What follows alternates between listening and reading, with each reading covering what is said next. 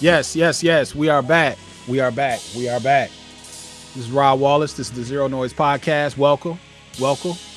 This is where we engage in progressive discussions about music, life, and everything in between with our guests. This podcast is brought to you by Grove Studios, the 24/7 artist and production workspace. Whether rehearsing for your next show, producing a new song, doing a podcast, or shooting a video, Grove Studio is set up for the independent creator. Right now, Grove is offering subscriptions that can help you get your project or your next creation cracking. To learn more, visit grovestudios.space. This podcast is also brought to you by Leon Speakers. Leon Speakers with all your home audio needs. You can check them out at leonspeakers.com.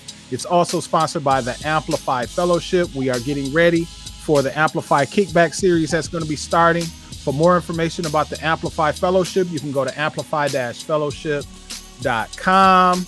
Today I'm rocking the hoodie by I Am In Demand. You can check them out at IamInDemand.com. It is an organization that is intended to support the growth of African-American male teachers and get more African-American male teachers in the classroom. So I definitely support that. This podcast is produced by Project Plugin, Mindstate Marketing, and it is shared with all streaming platforms through Captivate. So, and of course, be sure to like, share, and subscribe. Help us out. Help us meet our targets. We're trying to grow. You're a part of that. Thank you for kicking it with us so far. So why are we here? My life's work is to lift music and hip hop specifically as both the historical subtext and the product of American culture, a medium of liberation and a soundtrack for the search for Black freedom collectively and individually. The hip hop album is a primary source of critical discourse about life in America by those who create hip hop. Therefore, we will not only discuss albums that are commonly regarded as classics or close to classics. I want to know about the music that changed the way our guests and friends thought. Along the way, we'll explore how music speaks to who we are and who we desire to be. Art is not valuable if it does not challenge, if it does not ask, if it does not respond. We acknowledge that music decorates time as art decorates space. I ask dope people to come and kick it with me. They talk about who they are, who they've been, and what they do. I also ask them to be ready to discuss an album that played a role in them becoming them.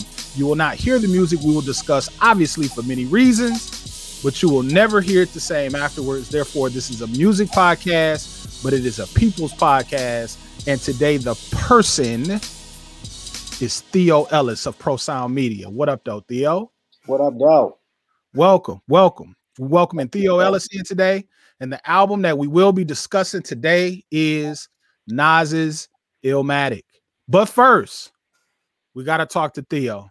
Theo, what's going on with you? Hey, man, what's good with you? You know what I'm saying? Blessed. Glad to be here. Appreciate it. And, looking forward to this, man. Looking forward to getting into it. Fantastic. Now, me and Theo, we've been bouncing off some similar walls now for a couple of years. And we keep having these opportunities to potentially collaborate.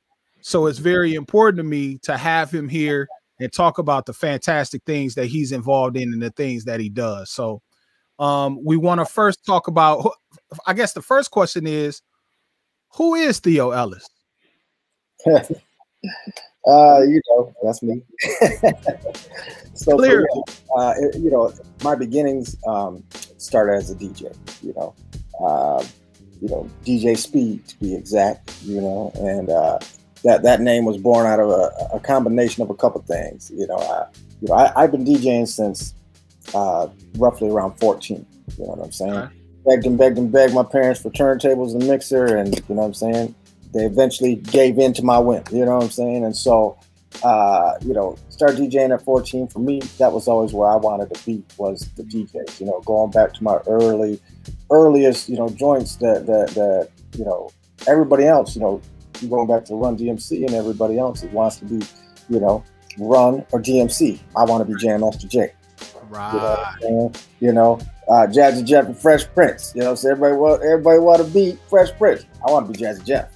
You know what I mean? Like, so for me, that's where my journey starts. And by the time I was 16, I had my own business. You know what I'm saying?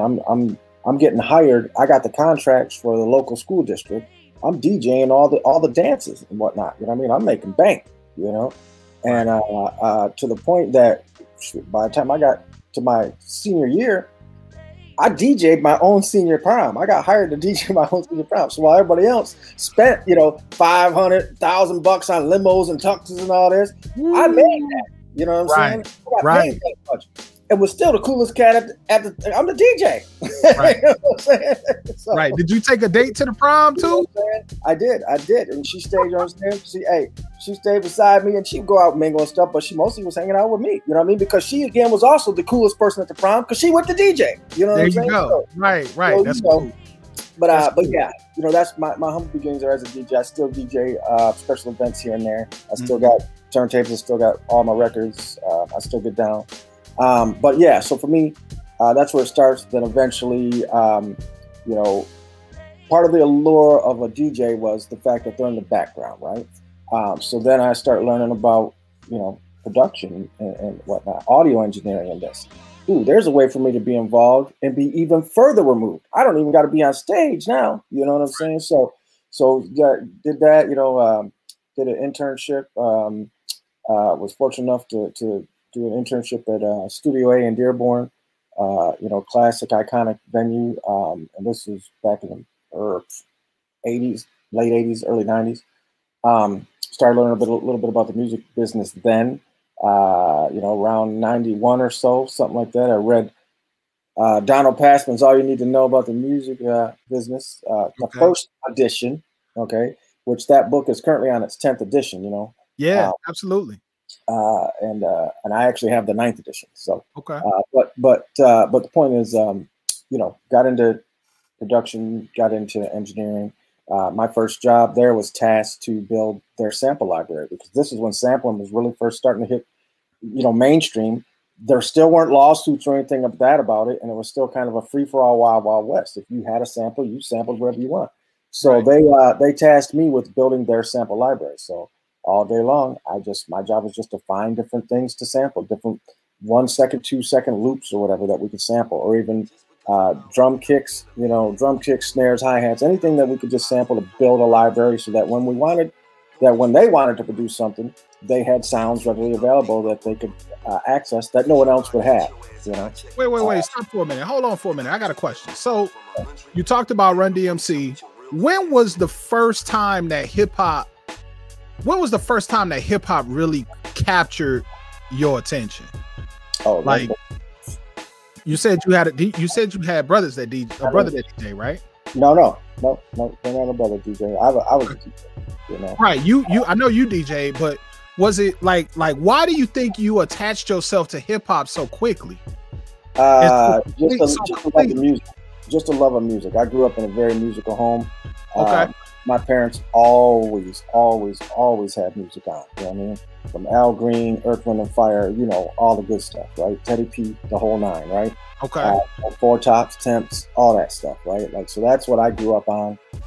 My dad actually, when he was in college, he was a booking agent, had his little side hustle, throwing gigs and stuff on campus. He actually booked like Bob Seger back in the day and some other acts like that. So just, the musical bug, if you will, I think is just something that was in my veins. And like I said, always being surrounded by music my whole life.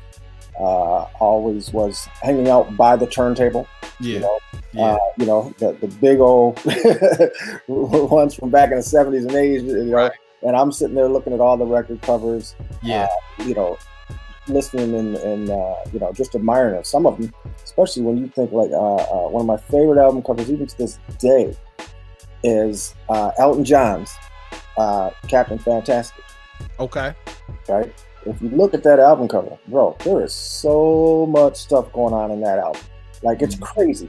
And I used to, as a child, I would put that album on and just look at the album cover, stare at it hours on end, always trying to find something new that I didn't spot the last time I looked at it.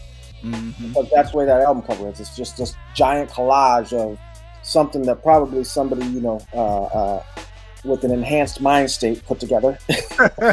So to speak. But as a child, I don't know about that. I'm just like, this is the coolest thing ever. Look at this, what I mean? Like, so yeah, man, I just always been lured to it, always been drawn to the how and the why. Right. Was always a fan of the liner notes. Who did this? Who played bass on this? Who played drums? Who produced this? What's a producer even do? All that type of stuff. You know what I'm saying? So that's absolutely. That's just what I was always drawn to. We make connections through music. One thing I always say, like I said a few minutes ago, is that music decorates time. And so the connections that we make to music starts really early in life, with the physical product that we hold in our hands, as well as what we listen to and what we imagine while we listen to it. So you DJing, you're building sample libraries. Like, what was the next step for you? What, because you're so well-rounded, you're building sample libraries, and then what happened next? For me, it was, wanting to produce my own stuff, which never really came to, fruition. The closest I got was from building a sample library. The next stage was they would let me practice my mixing skills on songs that they're already done. I mean, this one's in the can, they've sent it off to the studio, do whatever, and now you just go ahead and play with levels and get used to, getting your ear trained for where levels should sit, what's a good level, what's a bad level, things like this. So I was able to get my mixing chops up a little bit, learn about editing, because again, this is, we're talking 2-inch reel-to-reel tapes, things like this. So learning how to, use a grease pencil and a razor blade, those became my friend. And I was actually pretty good at doing those splices, and getting them pretty spot on. There wasn't too much gap or too short of a gap, so I was actually pretty decent at edits. But yeah, for me, I mean, I went to, that's right around, because this is all during high school, right? Like, I'm on the radio station at our local high school. I took the communications class. So I was on the radio station there, but you couldn't play nothing. They wouldn't allow us, back then, the radio station wasn't allowed to play anything that the commercial radio stations were playing, which was kind of cool because I could play an album, for example, like a Nas or something that nobody's playing, nobody ever heard of, because that fit the criteria, right? But yeah, all of that's happening simultaneously while I'm in high school. I graduate, then I go to Specs Howard, right? Because at that time I figured my career would be in radio, right? Out of Specs Howard, ended up working at a couple of radio stations, one in Port Huron, one in Detroit, 99.5, which at the time was the Fox. And I was producing, not as on-air talent, but I was the producer of both those shows, right? Which at that time, for me, being the producer, what meant I was the board operator. Somebody else did all the talking, I pushed all the buttons, right? So, which I was perfectly cool with, because again, I never want to be the limelight guy, right? So I'll stay behind here. Hey, I'll be the man, the puppeteer. You know what I'm saying? Like, hey, everybody, go look at that man. Don't pay no attention to the man behind the curtain. That was me. Right. So yeah, that's, from there, I just kept on DJing and ultimately, did start producing the stuff on my own later on down the line, at the crib or whatever, or, in somebody else's studio or whatever the case may be. But yeah, man, it's just been a labor of love. It's been a passion of mine. Music, creating music has always been, even going back to like 8th grade. I took 3 years of band, so I read and write music, all that stuff. You know what I mean? Like everything that to where I'm at, it's all been a culmination of a lot of different things that led up to, all the different parts are the, what make me up. They're the sum of the whole, right? Absolutely. And so that's what makes me up, is all those different things is what put me in the position of where I am, to be able to, know the certain things I do and look at things in a certain perspective that somebody else may not, because they don't have all of those experiences. Right. And I think that's what makes Pro Sound Media what it is. You can't be a bit of a one-stop shop without the vast spectrum of knowledge that you have. Can you kind of walk us through the beginnings of Pro Sound Media and how that started? Yeah. It started as Mudbone Studios. So that's how it started, really. As I started getting producing and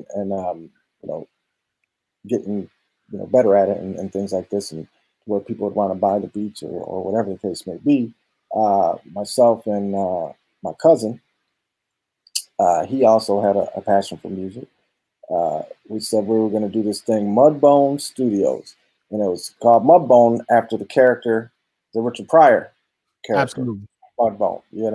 We're both big fans of Richard Pryor. Grew up listening to his albums and all that stuff. So that's where it first kind of started, Mudbone Studios. But Mudbone Studios didn't really do anything other than that was just, we had a name. That's what we were calling ourselves. Mm-hmm. But for me,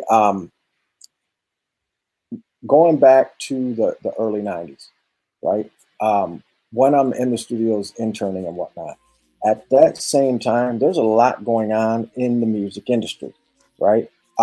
That's, at some point, like I said, when I first started, there was no, it was all good to sample, no issues. Well, then slowly lawsuits start popping up, right? And slowly everybody's got to sit back and go, whoa, wait a minute, what's happening here? And so, I mean, from seeing what happened, everybody's seeing the movie Straight Outta Compton. Right. I lived through that. I mean, I wasn't with those guys, but what I'm saying is I lived during that time frame when that stuff was playing out in real time. I'm watching it play out in real time. These guys get screwed over out of their stuff. Again, I told you, I read Donald Passman's All You Need to Know About the Music Business when it first came out for that very reason. You know what I mean? Like, as I'm seeing what happened to NWA, as I'm seeing what happened to Luther Campbell and Two Live Crew, them getting sued on multiple fronts. First the obscenity, then from that it was the Bruce Springsteen, hitting them for the band in the USA and all that stuff like that, right? So I'm seeing all this stuff play out, and I'm going, I got to make sure that don't happen to me. So I start making sure that I'm at least understanding the basics of the business of music, at least understanding the basics of publishing, the basics of licensing, the basics of copyrights. What do we do if we do sample? How do we get that cleared? What do we got to do? All these type of things, And so when you fast forward to where I'm doing my Mudbone or doing my own stuff, at that point I have some base knowledge of what I need to do and how I need to move. Right, I'm making sure all of my stuff is registered with ASCAP. Any of my friends that if they worked on my stuff, hey, we got to get you registered with ASCAP. We got to make sure we have these ducks in a row so we don't end up like the brothers before us. Right. And that was a big part of my whole movement, was always making sure that my ducks were in a row. I got my samples cleared. The first project that I, executive produced and looked over was a group that I was with called The Lyricists, which technically I am still with it. We are still together. It's a group called The Lyricists, two MCs, Ill Tone and Ryan B. And, for that project, I made sure to get all of our samples cleared. I got the samples cleared. I reached out, made that happen, made sure they were registered, made sure all the songs were registered, because, last thing I wanted was, hey, what if this blows up and then we get hit with all these lawsuits? I was going to make sure that didn't happen. And that's the way I've always moved within this industry, is making sure that all my ducks are in a row, no matter what it is. If there's one thing I've learned about this industry, is if there's something you don't know, you can learn it. It's that simple. You know what I mean? Like, even when I first started out sampling, you know what I mean? Like, I'm working on a Ensoniq EPS 16 Plus, right? Classic board, love it. Everybody loves those nowadays. It's the precursor to the ASR 10 that everybody loves, like Kanye and everybody else. But the Ensoniq is the board before that. And first time I sat down at that board, it's intimidating as hell. It's not it's not like today. I mean, you got a phone. Yeah, right. Press one button, do a voice record. Well, you technically just sampled something. You know what I mean? By pressing one button, that easy, right? Right. This was not like that. You have to set parameters, start and end times, all this stuff like this. It was intimidating, but I learned it. And any aspect of it, mixing. I remember first time seeing a mixing board. I don't know what all these different channels and all this stuff does, but then I learned that it's just one strip duplicated, right? So 48 channel mixing board, it's just one channel, but there's 48 of the same one, but you don't know that when you first sit down. You're just like, what are all these buttons? What does this do? What does that do? And so just going into all of this, man, is if there's anything you don't know, just seek it out and learn it, and you can learn it. It's not rocket science. It really, really isn't. And you've always been willing to give up, to give up game. Yeah, as long as I've known you. You sat in you sat in seminars, you've taught. absolutely. I think that there are people who are, and there are people who can take the time to learn Pro Tools and make errors. And we learn from making mistakes, when you're learning something new. Absolutely. But I think that people fear making mistakes so much in terms of paperwork that they would rather engage, if they have the resources, to be able to pay somebody to make sure that those things are taken care of, or they just kind of leave it to the side. It's very interesting to me. I did a study a couple of years ago when I started my program, where I sent out a survey to any producer that was over the age of 18. And, they talked about how much of their skill set came from watching YouTube, and how much of their skill set learned from, they recognized the fact that they could make 100 beats and 99 of them never leave their hard drive. And one of them does something and they can deem themselves successful. But they also said, over 75% of the people who responded to the survey were not affiliated with a performance rights organization. It's not uncommon. It's not uncommon. The majority of the clients I run into, you'd be surprised. And I mean, people that have had major successes. There's clients of mine that have come to me and they've written, multi-platinum songs, whatever.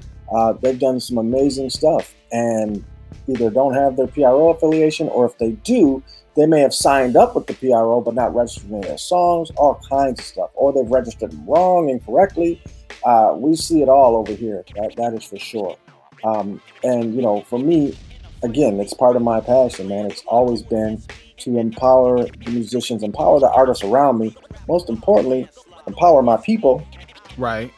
Because again, going back to the NWA, Jerry Heller's, you know what I'm saying, right? And I'm like, oh, I see what's going on here. Mm-hmm. We can't, we're not having that. Right. So for me, it's really always been important, like I said, to empower the people around me. Anybody, like you said, I'm always more than willing to share whatever I know. I don't claim to be the end all, be all. I'm constantly learning every day myself. I stay a student of the game.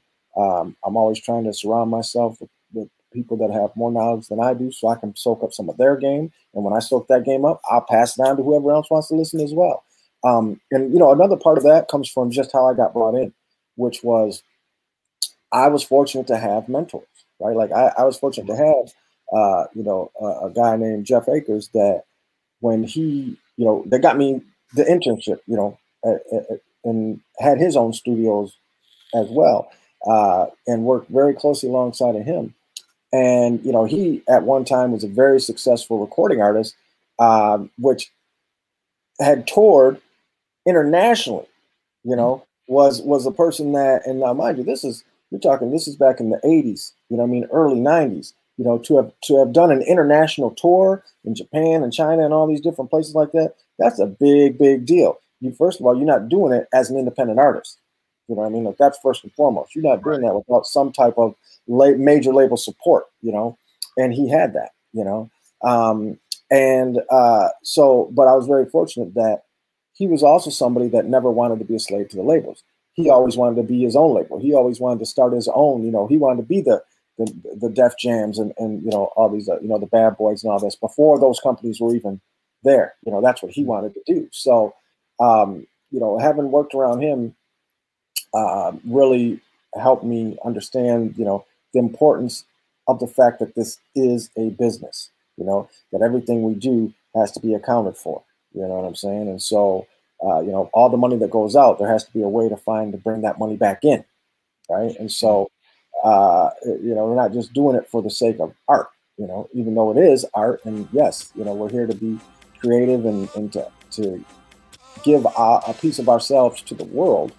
At the end of the day, it's a product. It's a product. And like any product, you have to figure out ways to market it, to sell it, in order to be successful. Absolutely.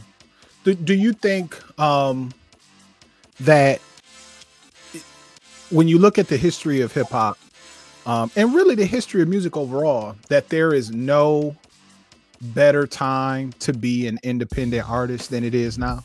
Absolutely, 1,000%. You know, again, and I'll always keep going back to, you know, 80s, 90s, that era and stuff. Mm-hmm. You know, when you look at what it used to be in the music industry.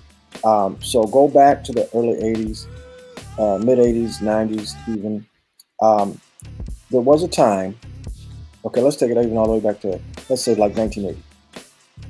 To be in the music industry, there really was no such thing as an independent artist. True. There were unsigned artists and there were signed artists, but there was no independent artist. You know, you were either a band trying to get signed or you were a band that was already signed, period. You know what I'm saying? And the reason that existed was because, the reason it was like that is because back then, you couldn't even record an album unless you were signed to a major label, at least not in a good quality studio or anything, right? Because you're talking $75 an hour, $100 an hour type budgets. You're not getting those. Like, you know, remember, there are no home studios. Right. There's no laptop setups. There's none of that. You know what I mean? You got to go to a real studio, pay a real engineer, real money, right? And most people don't have that unless you're a trust fund baby or something like that. You know what I'm saying? So you have to get signed to the major label. So there was a time you absolutely had to have a major label to put out a product, period. Okay? Then we fast forward to the age of not so much home studios, but smaller independent studios started popping up. Okay. And so now, instead of a $75, $100 an hour, people could record something for $25 to $50 an hour. Something more reasonable that now, you know what, if we just get our money together, Rob, we can go get a couple hours at the studio. And let me tell you something. I love those days because here was the thing. When at the major studios, you know what, when you're paying $75 an hour, $100 an hour, people don't come there and say, all right, give me a minute to write this. Right. They don't come there and say, right. Let me do it again. Hold on, I almost got it. No, they would practice. And when it was absolutely perfect, all right, let's go to the studio so we can get in and get out in 1 hour because it's $75 an hour. Right. You know, and I think, you know, that those days led, you know, they lend themselves to what I consider better music, not because it's, you know, a nostalgic thing, but because of the work that had to go in to make the music. Before you got to the recording. Absolutely. Absolutely. You know, nowadays people show up and they want to do their practice. This is the first time they ever did a take. They're doing it at the studio. I mean, I used to own a studio. I never understand why people do that. I would never waste my money like that. But you was cool with it. You know, exactly. As you know, hey, we can stay here all day, you know, but right. From that side of it. But yeah, right. So yeah, you know, it all goes back to that era and stuff. And so when you look at what you needed then, that's what you had to have it do. Then we get to the 90s. And when you get to the 90s, you didn't necessarily have to have the record label to record your album because, again, there's smaller studios you could go to. And if you got just a little bit of money, you could actually get a decent sounding album at the right studio with the right engineer.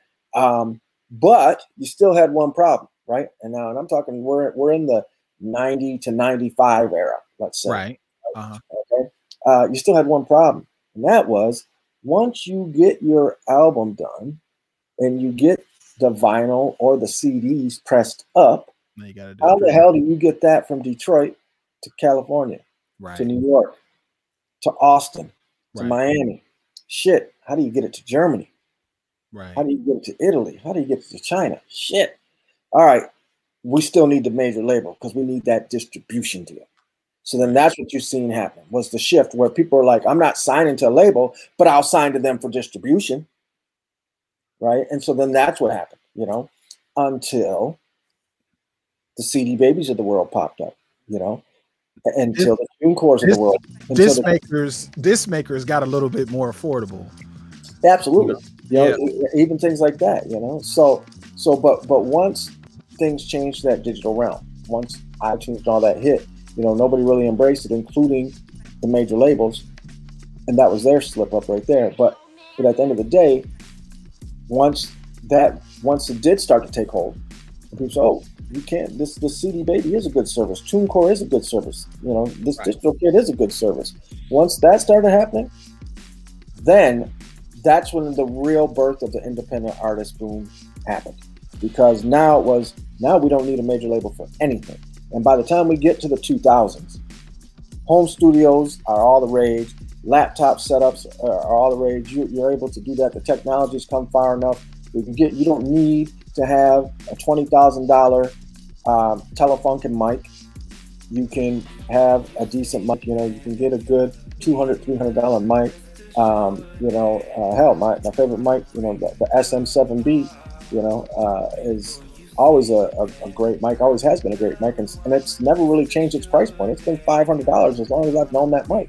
For 30 years, that mic's been $500. So, like, where's the inflation? You know what I mean? Like, it's been the same price forever. And it's just like I think that might just be Shure in the way they do things, because even their the SM78. The SM7B? No, not the SM7B. They're the regular, the dynamic, the live mics. I know what you're talking about. Can't think of the name of it right now, but I mean that it's been like $100 price point, as long as I can remember. As long as I can remember, that mic's been $100. I mean, seriously, like it hasn't gone up, hasn't gone down. It's been $100, $100. You mean the SM58? Yes, 58 and 57s, right? They're both at $100, as long as I can remember. But yeah. At the end of the day, to answer your question, there is no greater time to be an independent musician, because you do not need major labels for anything. And as somebody that has, my whole journey's been about staying independent. I've always promoted that, always wanted to do that. Like I said, there were times you needed majors to do this or that.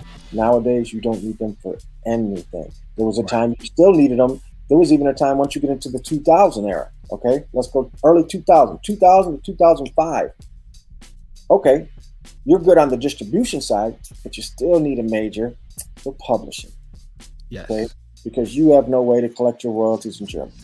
Some bids, So there was that. And nowadays, that is no longer even a factor.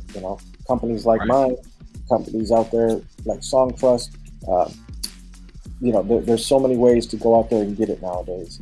You don't need majors for anything. Now, some people still argue, well, you still need them for their marketing budgets. I guess you could say that you could still use their pockets, of course. But even in that instance, you don't need their marketing budgets. You have the ability to save your own money and put together your own budgets. And, if you're smart about it, there's definitely ways to stretch your dollar.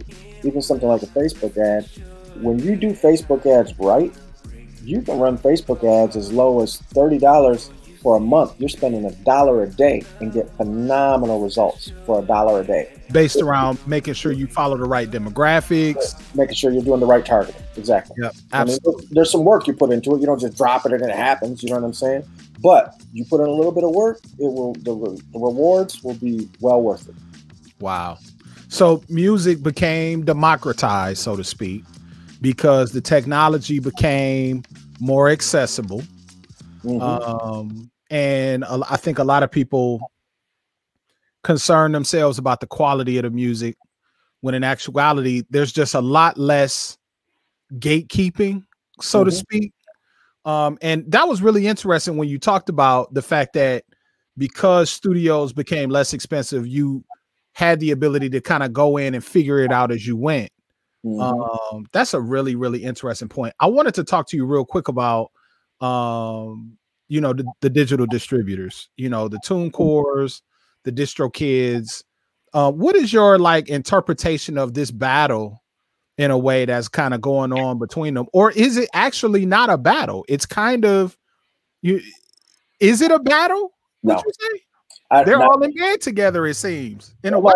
They're not in bed together, but here's the thing.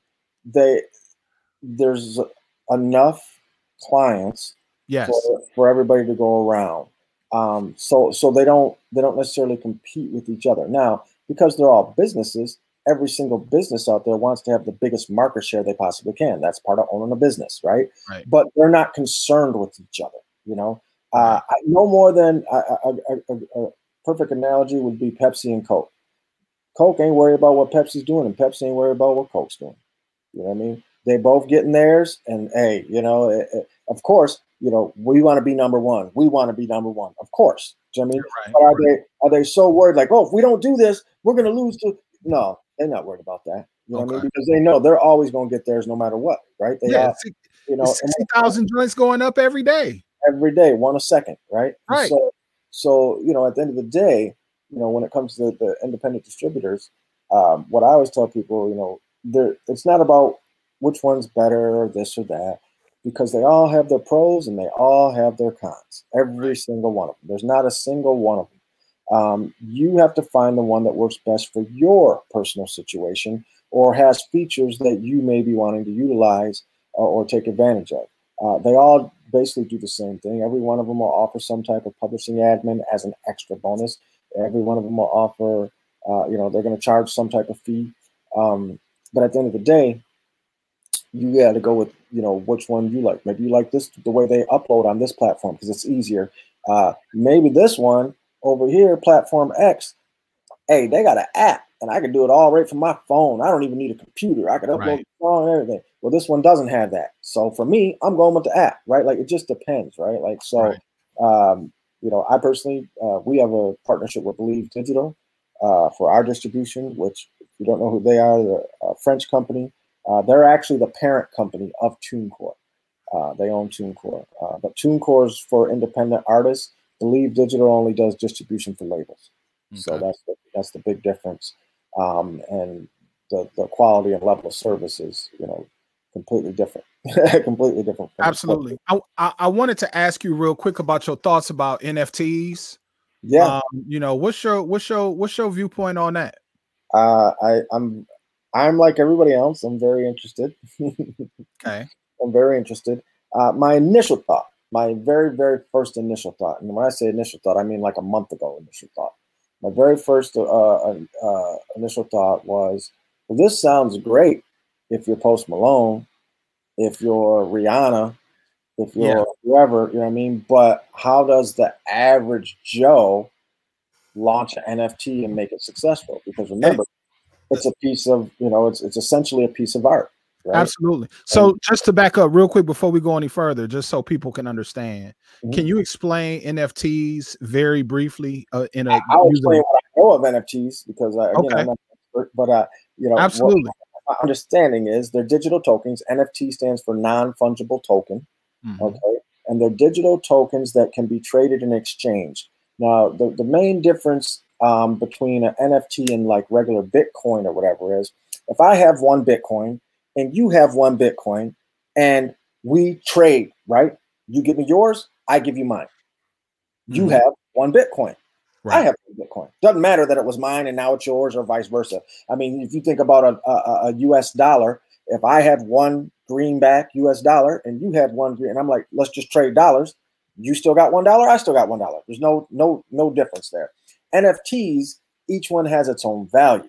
So if you have one NFT and I have one NFT and we change NFTs, let's say your NFT was worth more than mine. Well, when we change now, I come out ahead, you would not, because you ended up getting mine, which isn't worth as much as yours was. But they're essentially digital art, and you can embed different things in there. Metadata, all kinds of stuff can be embedded into it. But the easiest way that it's been explained to me and that I explain it to other people is it's like digital pieces of art that can be traded. And like any other piece of art, the more times it's bought and sold, the more it goes up in value typically, right? And so, a lot of them, they're basically one-offs. You're doing a one-off. So it might be a one-off of picture of my phone, let's just say. There's this digital token that has a picture of my phone, and it might be a picture of me holding the phone with a thumb up, whatever. But I'm the only one that has that picture. Nobody else has that piece of art. Nobody has that digital thumbprint except me, unless I sell it. Right. And now you would be the only one in the world that has that, and so, the exclusivity behind it is what the appeal is to some people, especially the super fans out there. I've got something of a Post Malone that nobody else has and things like this. But I'm currently looking into, and I hope that helped, give some absolutely. Absolutely. I'm no expert in it. I'm still learning about it myself. Sure. In fact, I have a meeting coming up with Daniel Dwar. Check him out. He's pretty dope in this space. And I have a meeting come up with him to discuss this further, to explore ways to roll these out for just the average independent artist. Because they are part of the future, there's no doubt. But again, because even the music industry as a whole, even the Universals and that, even the people that have the Post Malones and could launch these and actually definitely, benefit from it, they haven't even embraced it yet. Because everybody's still like, it sounds good, but we really don't know. You know what I'm saying? So it's still early, but as is with most things, the music industry always waits until until they're forced into the situation. I mean, that's exactly what happened with streaming. They should have owned it from the beginning, right? And then we wouldn't be having these conversations about we don't make enough money and nobody gets paid and this and that, and which that's a whole nother conversation. You should bring me back for that conversation. I would love to. But not being able to take the risk is something that plagues us. Not being able or not being willing to take the risk to do something innovative, and also really wanting to be the second to do something is something that I think plagues us, not only as a people, but as creators. Being okay being second, that's something that's different. One of the things that you've also talked extensively about is how important it is to find your own tribe, how important it is to do your data work, do your research, treat your audience like you're dating them. You know what I'm saying? And do your research, find out what they like, because they just don't like you. They like basketball. They like anime. They like other artists. So that was a piece of advice that you gave me, or that you actually said at a seminar. And it just really stuck with me about the fact that you don't, and I think P put some on Facebook kind of about that today. Shout out to Uncle P, talking about you're going about it wrong if you think you're going to be Drake. You're not going to be Drake. No, and the thing is, when it comes to that, finding your tribe, and there's something for everybody out there, and what people fail to realize is there's more to it than just somebody. When you do a live show, for example, a lot of times people think that when somebody comes to a live show, they're coming there because they love the music. Okay, they're coming there. Oh, I can't wait to hear Rod. Oh, this is gonna be amazing. That's not the case. Right?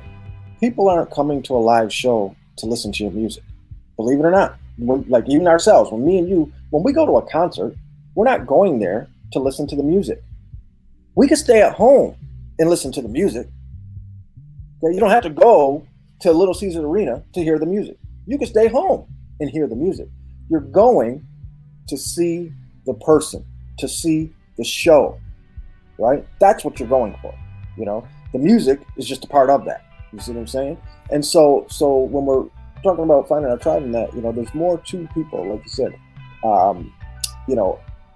finding out what else they're into, but more importantly, not only does it give you one way to connect with them that you may not have had previously, it also creates an entirely new lane for people to discover you, right? So the example I always give, and it's probably the one you're referring to, is I tell people, you want to have 5 brand stories on your social medias, right? What do people do?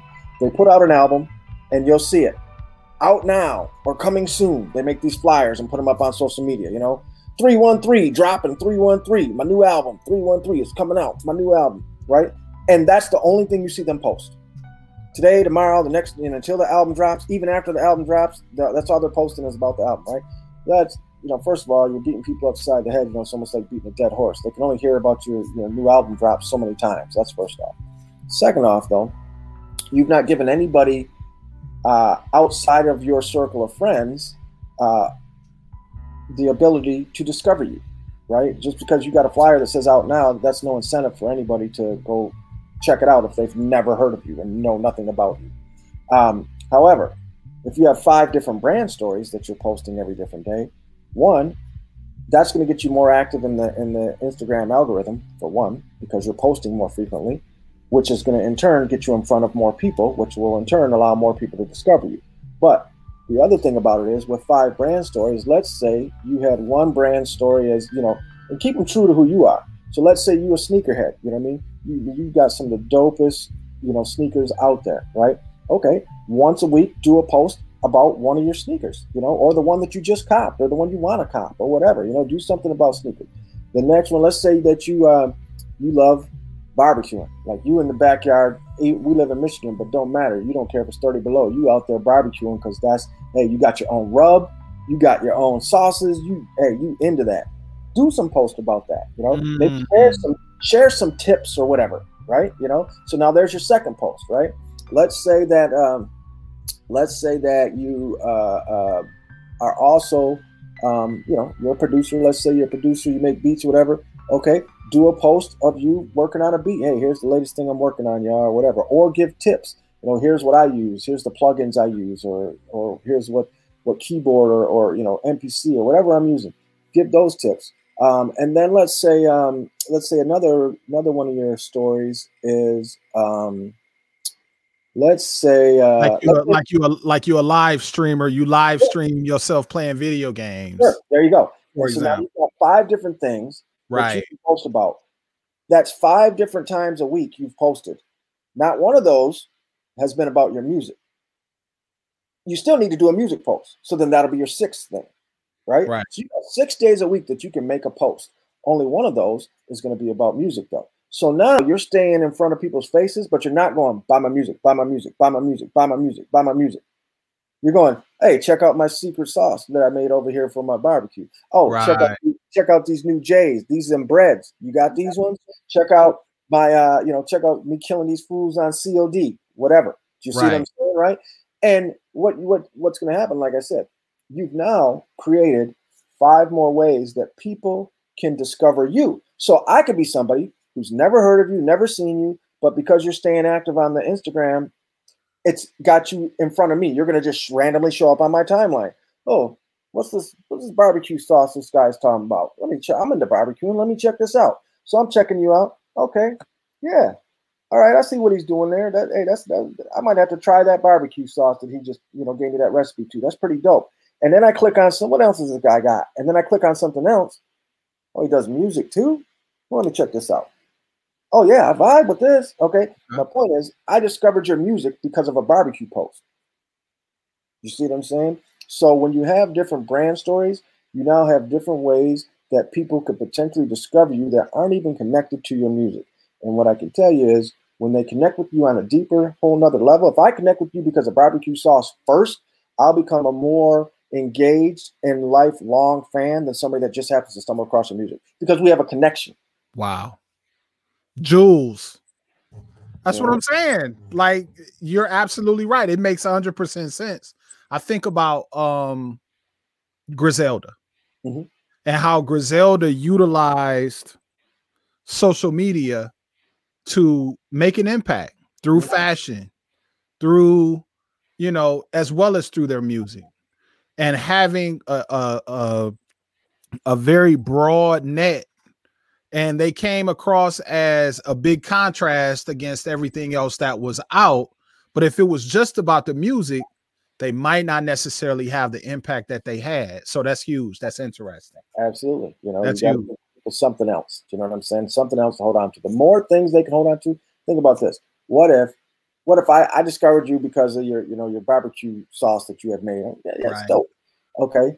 And I say, oh, and he makes music. All right, I'm a fan. And as I'm going through it, oh, damn, he's a sneakerhead. Oh, I got them same shoes. Now I got another thing we've connected on. You know what I'm saying? Then I see your COD.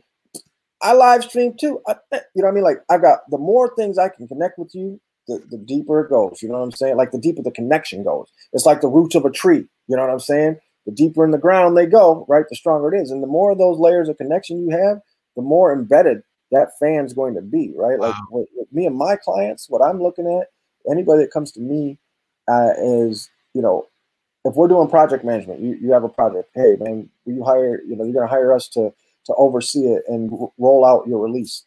I always tell everybody, it's not about week one. I don't care about week one numbers. I don't care what we do the first week. Those numbers used to play an important part back in the 80s and the 90s. Think about it, man. Super Tuesday, you couldn't wait for a new album to drop on Tuesday. People be lined up, man, just waiting to buy it. And so, first week numbers used to matter and stuff like that. In today's digital age, they don't matter as much. And they certainly don't matter to me because I don't really care what we did week one. What I care about is week 51. That's what I care about. Wow. Because if you started with just random number, if you started with 10,000 fans, we looked on your socials, you've got 10,000 followers on Facebook, Facebook. Let's say you got 10,000 on Spotify, all your numbers, you got 10,000 Instagram, everything says 10,000. Let's just say that for you. That's great. On week 51, where are we at? Are we at 10,001 or 10,000? Did we only move up to 11,000? So we only gained 1,000 fans in that 1 year time. Don't get me wrong, 1,000 fans is 1,000 fans. But my point is, I want to see, is there some growth there? Are we still in the same spot we were a year ago, or was there growth there? That's what we're looking for, and that's what we're trying to create. Is build fan bases, right? Because when you build a fan base, that's what rocks with you. That's what stays with you. That it's something that continually grows. Like fan base is literally like this. And if this is the last fan, then the next fan base layer builds on top of that. And then the next fan base layer builds on top of that. And it's something that continually, if you think about it like bricks, you know what I mean? Like it's something that you continually building one on top of the other. They're literally standing on, you hear people say standing on the shoulders of giants, right? Well, right. Fans are literally standing on the shoulders of each other. Literally. You know what I mean? And so that's how you build up a fan base. And that's what we try and do here is build up a fan base. And I'm really proud. One of our clients right now who is, he's got some really good stuff going for him. But last year, when he first came to us, his numbers were less than, I don't even think he had a couple hundred, monthly streams or whatever. Yeah, right. On Spotify, and he just screenshot me today. He's got 10,000 streams. On a project that just dropped in January. That's great. All organic, no playlisting, right? No playlisting, just all organic streams, right? Everybody wants to get on the playlist and all that, and don't get me wrong, playlisting serves its purpose too. But this is just him building up his fan base, and I say him building up his fan base because he did the work. Right. You see what I'm saying? I've done some advising and consulting, but he's did the work. And that's what it's about, putting in the work. Nobody should want it more than you. That's true. Now, one other thing that I know you're extremely passionate about is minority-owned businesses. Absolutely. You recently began a fellowship. Can you talk about this new program that you're a part of and what it means for minority-owned businesses? Absolutely. Definitely privileged and honored to be a part of A2IM, the American Association of Independent Musicians. They are a trade organization, lobbying organization for the independent music sector, independent music business sector, I should say. And a lot of people, some people have heard of them, some people haven't, but they're very significant. They played a huge part in getting the MMA passed, the Music Modernization Act, and getting that passed. They were down in Washington, D.C. lobbying for that. They do all kinds of, if you remember, they have all kinds of events for the members to help to help support the independent music sector. So whether it's a webinar or something like this where you might learn about best practices for Facebook or IG.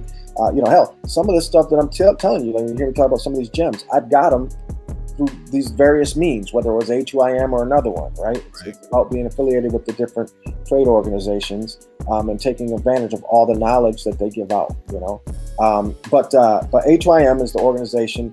They this year launched a initiative to support Black independent music companies, which they've dubbed BIMA, B-I-M-A, the Black Independent Music Accelerator. And it has one goal, and that is to uplift Black-owned music businesses and support them in any way possible. So Troy Carter is one of the board members on it. Troy Carter is the former, head of Spotify, former manager to Lady Gaga, now has his own company, does some amazing things. Madeline Nelson's on the board. Madeline Nelson, she has her own company as well, music publishing and label and stuff, but I guess, she's most famous for being, she's Wyclef Jean's manager. So there's, some other amazing people that are part of the board, and are there to do mentoring and stuff like this. And, perfect example, I just told you earlier that I had the meeting with Daniel Dwyer earlier. That came from HYM. Okay. And it, there was some of the members of the BIMA organization were asking about NFTs. Hey, what do you know about NFTs? Do you guys plan on doing anything with NFTs? And HYM say, we're going to get Daniel Dwyer to talk to you guys about this stuff because he's one of the foremost experts on it.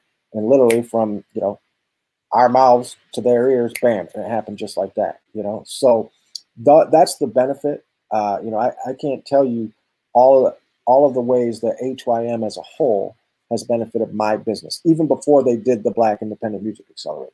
Just as an independent music company, they've done amazing stuff. One of my mentors when I first started in this, I said, man, what can I do? What do I need to do to get my business, up to par and whatnot? And that was the first thing they said. They said, you need to join HYM. That's to be the first thing you should do because you'll learn everything you need to know, and that's really what's happened. That's really what's helped me grow my business. I'll give you another perfect example. A lot of people know us for sync licensing. We've gotten some pretty good placements and things like this. A big part of that came from HYM. As a HYM member, they do a event once a year, a sync meetup, where they set up one-on-one meetings with music supervisors, networks, and all kinds of stuff. The very first one I ever went to, I had a one-on-one, face-to-face meeting with the head of music for Lionsgate Film. Okay? Mm-hmm. We're in Detroit. Right. When are you going to get to sit down with the people from Lionsgate Film and discuss what their musical needs are? Right? That's not going to happen. Do you see what I'm saying? But because of HYM, I was able to get that, and to this day, they send me a slate. Here's what we need for the next year of all the shows that they need music for. And we submit to that. Right. Wow. So it's creating, that's what HYM does best, is create opportunities for independent music companies. Right. And, in their own words, they exist to level the playing field between the majors and the independent music sector. That's why they exist. They're a great organization. They already were a great organization, but then when they launched this Black Independent Music Accelerator with the sole focus of taking some Black-owned businesses and helping them get even further ahead than they already are, that was big. So as soon as they seen that, I applied for it. I don't know how many. It was like over 300 applicants or something like that. I chose like 30 companies. Mine was one. There's actually four companies out of Detroit, actually, that got selected. If you know Jay Norm over at Verse and Hook, Verse and Hook got selected. Props to Verse and Hook. Man, I can't think of the other off the top of my head, but yeah, there's four of them that four of us all out of Detroit that got selected. And so that was super dope. I was glad to see them doing some other people out of Detroit. But yeah, all around the country, man. People in Atlanta, there's people on the West Coast, people on the East Coast. So it's a really great program, and it's their inaugural version of it. That's very, huge. Very privileged to be part of the inaugural class, and it's a 1-year program, right? So for the next year, as was told to us, anything we need, they're like, anything you need, let us know. If you don't have distribution, like major distribution, like with Sony, the Orchard, or somebody like that, Right. if you don't have major distribution, let us know. We'll get it set up. If you need royalty calculating software, let us know. We'll set it up. Like anything we need, they're there to help facilitate. You know, amazing. It's such an amazing opportunity. And you guys will all be able to give that to other Black businesses. Absolutely.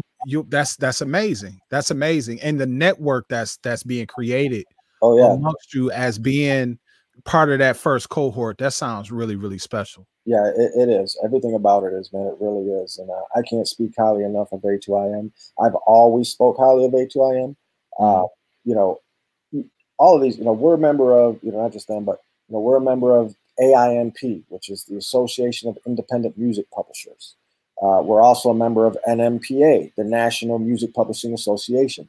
Both of those groups, especially the NMPA, are critical, man. NMPA they're another big force in why the Music Modernization Act got passed, because they're there lobbying on behalf of music publishers, okay? Right. All music publishers. So that also includes Universal and Sony ATV and everybody. They're there to lobby on behalf of all music publishers.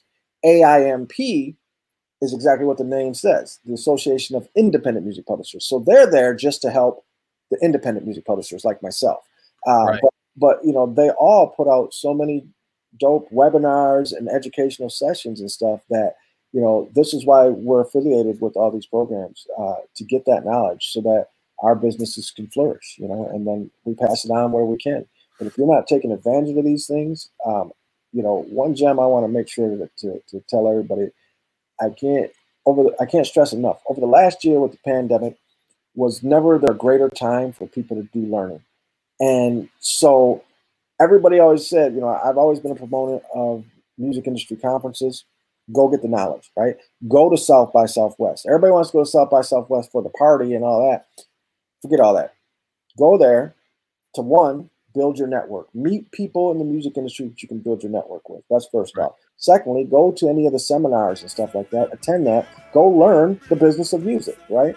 And then if you're lucky enough, maybe you get to do a showcase there, right? And those are the three reasons to go to any conference. Now, normally, people say, well, I can't go to this conference because, let's take South by, for example. A badge for South by Southwest is $1,300. And then you still got to get to Austin. So what's a plane ticket? And you got to have a place to stay. What's a hotel? And you got to eat. I mean, it could, you know, 5 bands easy just to go to South by. Okay. Right. Can't everybody do that? You know, I go to MIDEM, which is over in Cannes. Okay. Can't everybody go to France? Okay. Right. Even more, you know? So the point is, last year though, every single conference did a virtual session, and every single one of them offered it for free. Yeah. Okay. So last year was a great time to attend conferences that you normally wouldn't have been able to attend. It was a great time to build your network. Okay. Because all of them did like breakout rooms and different opportunities where you could network with people. I still attended hella conferences last year. I still continue to do business, still continue to grow my network, and still continue to make moves while everybody else was sitting there still. You know? Absolutely. And so that's the difference. You know what I'm saying? Like, so take advantage of that stuff. We're still in that kind of era, and yeah, you know, it's going to open up a little bit because of the vaccine or whatever. But while there's still online events, take full advantage. Absolutely. That's huge. And do you think that just real quick, do you think that because of the experience of being able to save in costs, as well as still have that networking spirit existing during these virtual conferences, obviously it's not the same as sitting down with a person and having a drink with a person and talking to them. But do you think that after this pandemic that you'll see a lot more of the use of like these virtual webinars and connections made that way? Yep. I work with a lot of the conferences to assist with programming and stuff like that. And I'm, you know, in contact with a lot of them. And every one of them has said that, because I asked that question early on, like last year I asked that question. And every one of them has said, yeah, it's now a part of the way they move. Yeah. Before it was not, but it is now definitely. They don't see a future where there is not a hybrid component where, yes, we're doing it in person, But if you can't make it in person, feel free to sign up over here for the virtual session.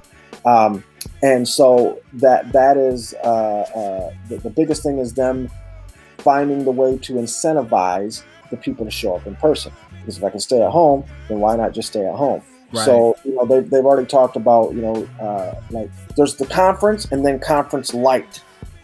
Yeah. You know what I'm saying? You can go to 3 things if you do it online, but to go to all 5, you got to come here. Right. But yeah, but they've already said that it will be a part of all of their programming in the future, the hybrid online version. So just to kind of tie a neat bow on our discussion about you, you obviously you have the fellowship. Mm-hmm. Obviously you have clients and artists that you're working with. Mm-hmm. What else is next? Like, is there something else that's next for you, or are you putting all your energy into those things? Next for me is a conference that I'm working on. Okay. Working on building out a conference. This is a pet project of mine. I've been spinning the works for a few years now, but I can give you a little preview of it here. So what is the number one thing, and I won't even ask you the question, I'll tell you what it is. One of the number one things missing from Detroit is a music industry infrastructure. Okay. Absolutely. And do you know why that is? Why is that? Because in 1972, when Motown moved to LA, the music industry infrastructure moved with it. Right? Okay. That's why, had Motown never left Detroit, there would still be a music industry infrastructure here. Now, how big or how robust, who's to say? You know what I'm saying? But there at least still would be one, But once they moved, everybody moved with them. So that left no music industry infrastructure here. So, we don't even have a Grammy chapter or anything. Chicago's the nearest Grammy chapter. Do you see what I'm saying? Wow. And so that's why, though. That's a big part why. So anyway, so as part of my goal is to rebuild that infrastructure. And the way that we're going to do that is through a series of conferences called Destination Detroit.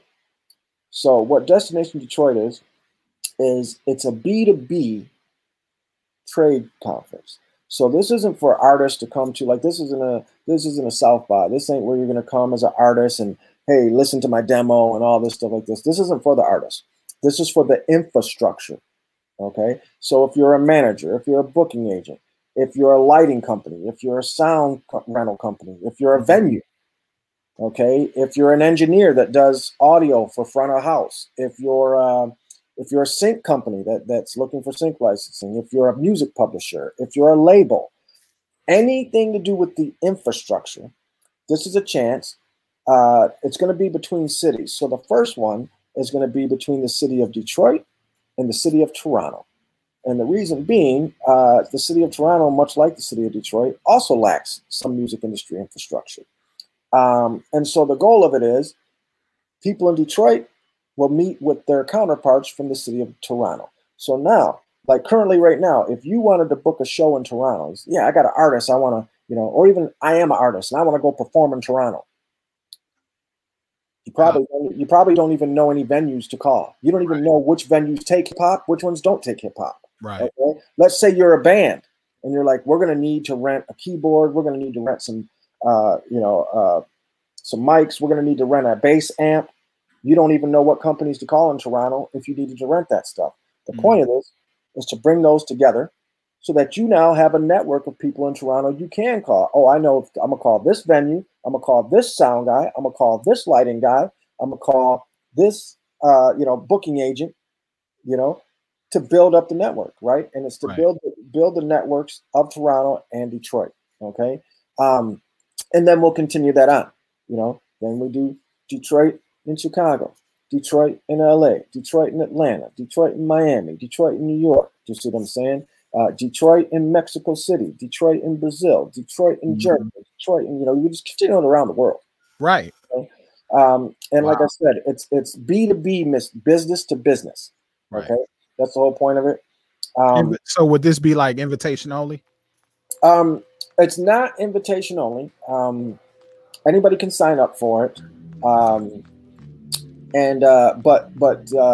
There's requirements. You know what I mean? Like obviously, like I said, because it's not for artists. You know what I mean? Now it's different. If you're an artist who legitimately is, handling all your own business, and hey, I'm an artist, but I legitimately have my own label as well, and we have artists under the label and this and that. Okay, that's different. That artist could obviously participate. You know what I'm saying? But it's not for just the artist that's an artist. I mean, this is for, like I said, this is for the infrastructure, the people that run the show, to come together to build their network so they can continue running the show.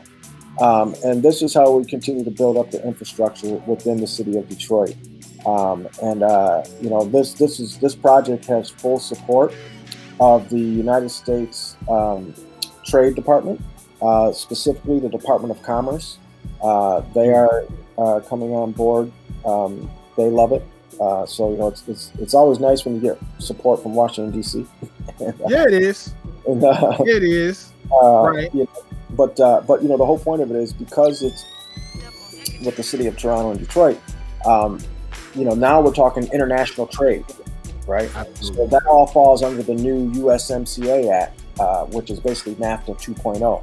Yeah. And so there's, that's another reason why they're on board with it, because it's just great for commerce between the two countries as well. I tell people all the time, music is a global commodity, right? It is. And so it's important that, we reach out to Toronto. The other thing about Toronto that's dope is, they're only 3 hours away. Yep. So it's easy for people to make that trip, which only helps build up the infrastructure. Like I said, there's tons of people in Toronto that love to come to Detroit, but they don't know what venues, they don't know who to call, they don't know all this. And so this is going to help establish that, right. Make it easier for everybody to do business, right? And that's what it's all about, that's big. Listen, I would love to speak on behalf of, Grove Studios, Leon Speakers. We would love to see something like that happen. Grove Studios has been working on shipping container studios that can be dropped anywhere. I could see that being a part of it. Leon Speakers, obviously, they do, high-end home audio and things of that nature, but they're looking to get more into acoustically grounded things that could be used in studios. I would love to I'm certain that we would. And then also there could be an opportunity to engage talking about, with Amplify, from the nonprofit realm, in terms of engaging the community and music development and music programs and things like that. I would love to see all of that, man. Absolutely, man. And like I said, this is, we're looking at 2022. Originally it was supposed to launch 2020 originally. You've mentioned this to me before. That's exactly what the vision was. But 2022 is where we're looking at now, and I think it'll happen in 2022. If not, if the world deems that it ain't time, then I guess we'll wait till 2023 or whatever. But 2022 is what we're shooting for now, and I'm really looking excited to this. I've been a part of trade missions similar to this before. That took people. Again, one of the organizations that I'm a member of is CIMA, which is the Canadian Independent Music Association. Okay. And they did a trade mission for all of their members from it didn't matter where you were from, but it was their members primarily. A lot of them were from Toronto, and they did a trade mission from Toronto to New York, and they set us all up with these meetings in New York. And we had some, when I say we had some meetings, we got to tour SoundCloud headquarters. Meet with the people at SoundCloud, right? Mm-hmm. We got to Bands in Town. We got to meet with the people at Bands in Town. Okay. Feature FM was another one. Spotify, of course. As well as one-on-one meetings. As a music publisher, the only meetings I cared about were sync licensing. So they set me up with multiple meetings with music supervisors in New York, right? And that's what these trade organizations do, man. Like the people that you want to meet, they get you those meetings, But it comes with a price, literally, because it's membership. You know what I mean? Yeah. But it's right. You write that off. Yes, absolutely. All those fees are tax deductible. Yes, they are. But more importantly, it's what you get out of it. So, yes, it is. Membership at A2IM, man, $2,500. Okay.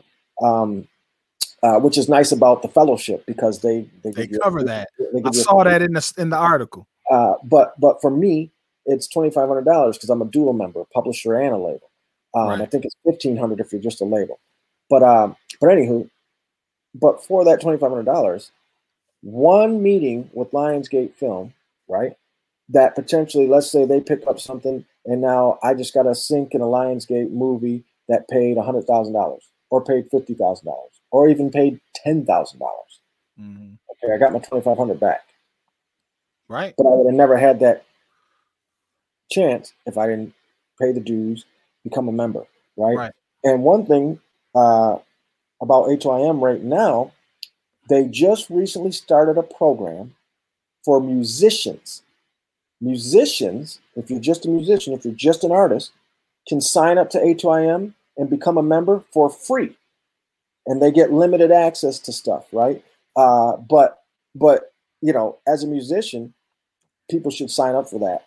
You know, if you're a musician, I definitely encourage you all to go sign up to A2IM. I believe it's HYM.org. A2IM.org. I'm gonna drop it right here on the right here on the yeah, it's actually called HYM Artist is what it's called. Right. If you sign up for HYM Artist, it's free. It's free. It right. costs you nothing to sign up as HYM Artist. Now you're not getting all the full benefits that a full member gets, but you still get access to a lot of good information. You know, yes, you you know, you go on there, you know, I'm on their member portal right now, you know, and they've got, when you look at news and whatnot, you know what I'm saying? They've got articles on here, best practices for live streaming, you know, artists launching new indie artist streaming concert series, you know, all kinds of stuff. They have job postings on there, right? So if you're looking for job postings, all kinds of stuff, you know, and big companies like BeatStars just joined, right? You know, they got a welcome to BeatStars, new member of HYM's community, right? So all these different companies that people have heard of and look up to, they're all members of HYM. People just don't realize it. Absolutely. I get it. So I like I said, I encourage it heavily. So do the knowledge. Do the knowledge. We want people to do the knowledge, do the reading, do the research. Absolutely. To protect yourself and to be able to maximize the opportunities that you have. Absolutely. But right now, we're gonna take a step back. We're gonna move back. What is that? About 27 years ago or so. And I want to take you back to April 13th, 1994. Where were you April 13th, 1994? Well, let me see. Let me think. Where would I have been? In Canada. I'd have been in Canada. That would have been when I was living in Canada. Now you're based in Port Huron. Yeah, which is right across the bridge. Yep, border town. You know what I'm saying? So you kind of run back and forth like it's nothing, right? Always have. In fact, I've been crossing the bridge since I was 14. Okay.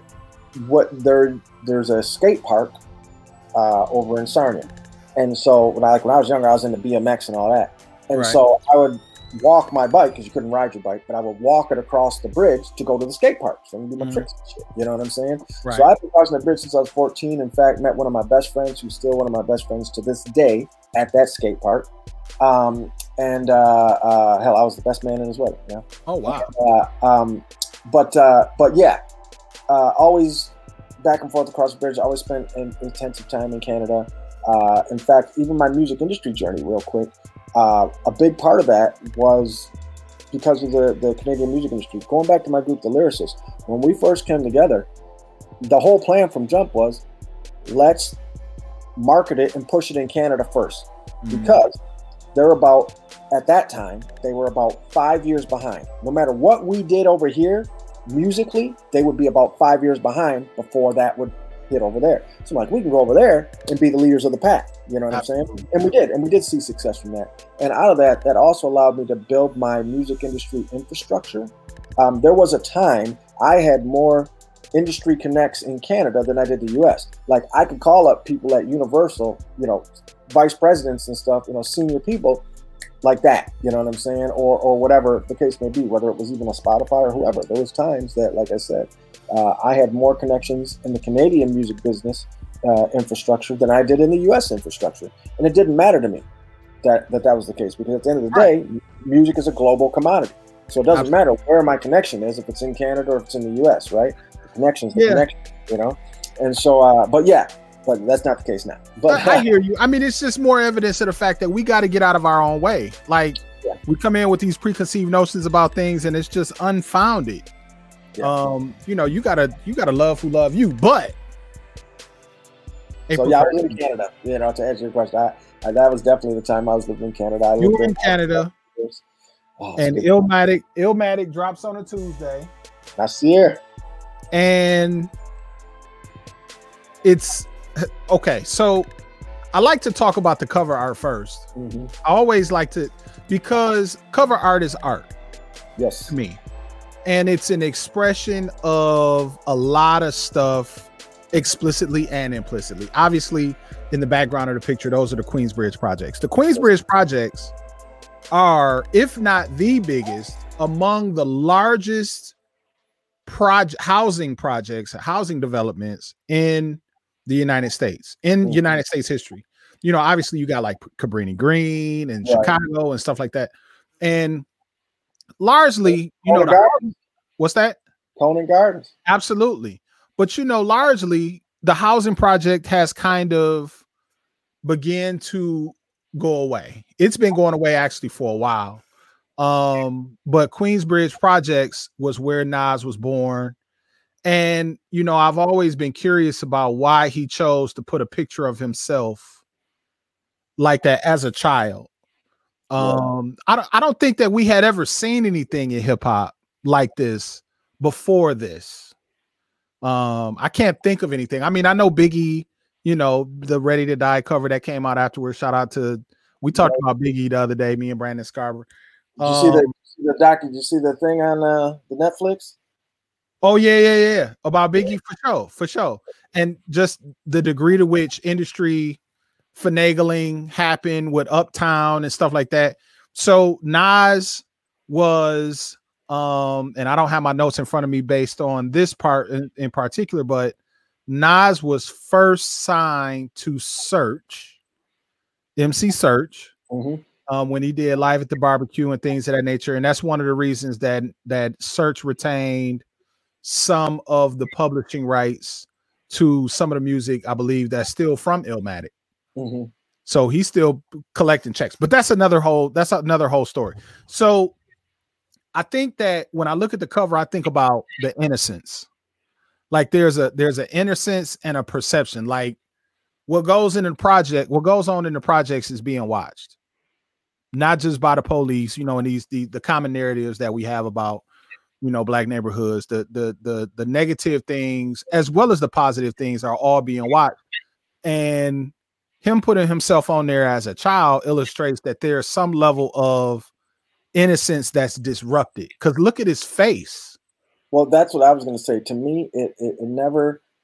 I always seen this cover as this is the average, 10-year-old growing up in New York City, and I always seen it as look at the face. That look how street savvy. Yes, that kid looks. Like that kid looks like he'll take you. You know what I'm saying? If you give him the chance, you know, what I'm saying? like flat out, you know, the hunger, the grit, the determination. Yes. You're not going to pull one over on me. You know what I'm saying? Like, no, ain't going to be no 3-car Molly happening here. Absolutely. You know like, but that's what always inspired me. Absolutely. You know? And I think about the kids who I encountered throughout my life who had to develop. Some kids had to develop an exterior that they learned. Absolutely. That they learned from being in the streets, that you cannot be, you know, I mean, when I looked at this, when I found out, you know, when we discussed talking about this, I thought about here you have a child who I look at my own child who's 9, and I don't know precisely how old Nas is in this picture, but my child experiences joy on a regular basis. Right. smiling, laughing, giggling, playing, jumping around, this, that, and the third. I don't see that in his face. You know, I don't see that. And no, you don't. And that's the thing. Like I said, that face says, I'm going to get out of here. And if you're in my way, then I'm going through you to make that happen. You right. know, like plain and simple. I am getting out of here, you know. So you can either get out my way or you can get rolled over, but I'm getting out of here. You know what I'm saying? Like I said, it's just there's a determination to it. There's a level of maturity to it. You know, there's a lot. And that's why, you know, even when he, you know, One Love, you know what I'm saying? Oh, yeah. We're going to get to all that. You know, but when he's breaking it down to the little shorty, you know what I'm saying? Yes. Like, that's that face right there. You know what I'm saying? Like that's the shorty he's breaking it down to, you know? Yes. Absolutely. Absolutely. But let me ask this first. If it wasn't for Illmatic, fill in the sentence. Fill in the blank. I'll tell you this. If it wasn't for Illmatic, what? I may not be as involved in the business side of the music industry. Okay. Obviously, from a creative standpoint, some of the producers and DJs and all this, you know, there's amazing producers on that album, and you know, it's a magnum opus. You know what I'm saying, and all this. Absolutely. But the reason why I say that I might not be in the music industry is because this album, learning about Search, having having his hand in discovering Nas, getting him signed to Columbia, and all of this. You know, I grew up watching Third Base. You know, you gotta remember, man. You know, things were so different back then, bro. Like, I tell you what, man. I feel so blessed, honestly, to have been born when I was born and been able to witness, and live the entire evolution of hip hop. Yes. From nothing to where we are today. The Absolutely. Entire evolution, you know? Absolutely. And been a part of it. You know what I mean? Been a part of it, you know? And so, but, you know, when we talk about Third Base and that, you know, there was a time with Yo MTV Raps, ain't but 7 videos. You know what I mean? You only got a handful of people that are getting rotation. You know what I'm saying? Right. Tribe Called Quest, Third Base, Public Enemy. You know what I'm saying? Like, you're seeing the same shit over and over. But my point was that when I found out that little tidbit that Search did this, that was when the little light bulb went on to me. That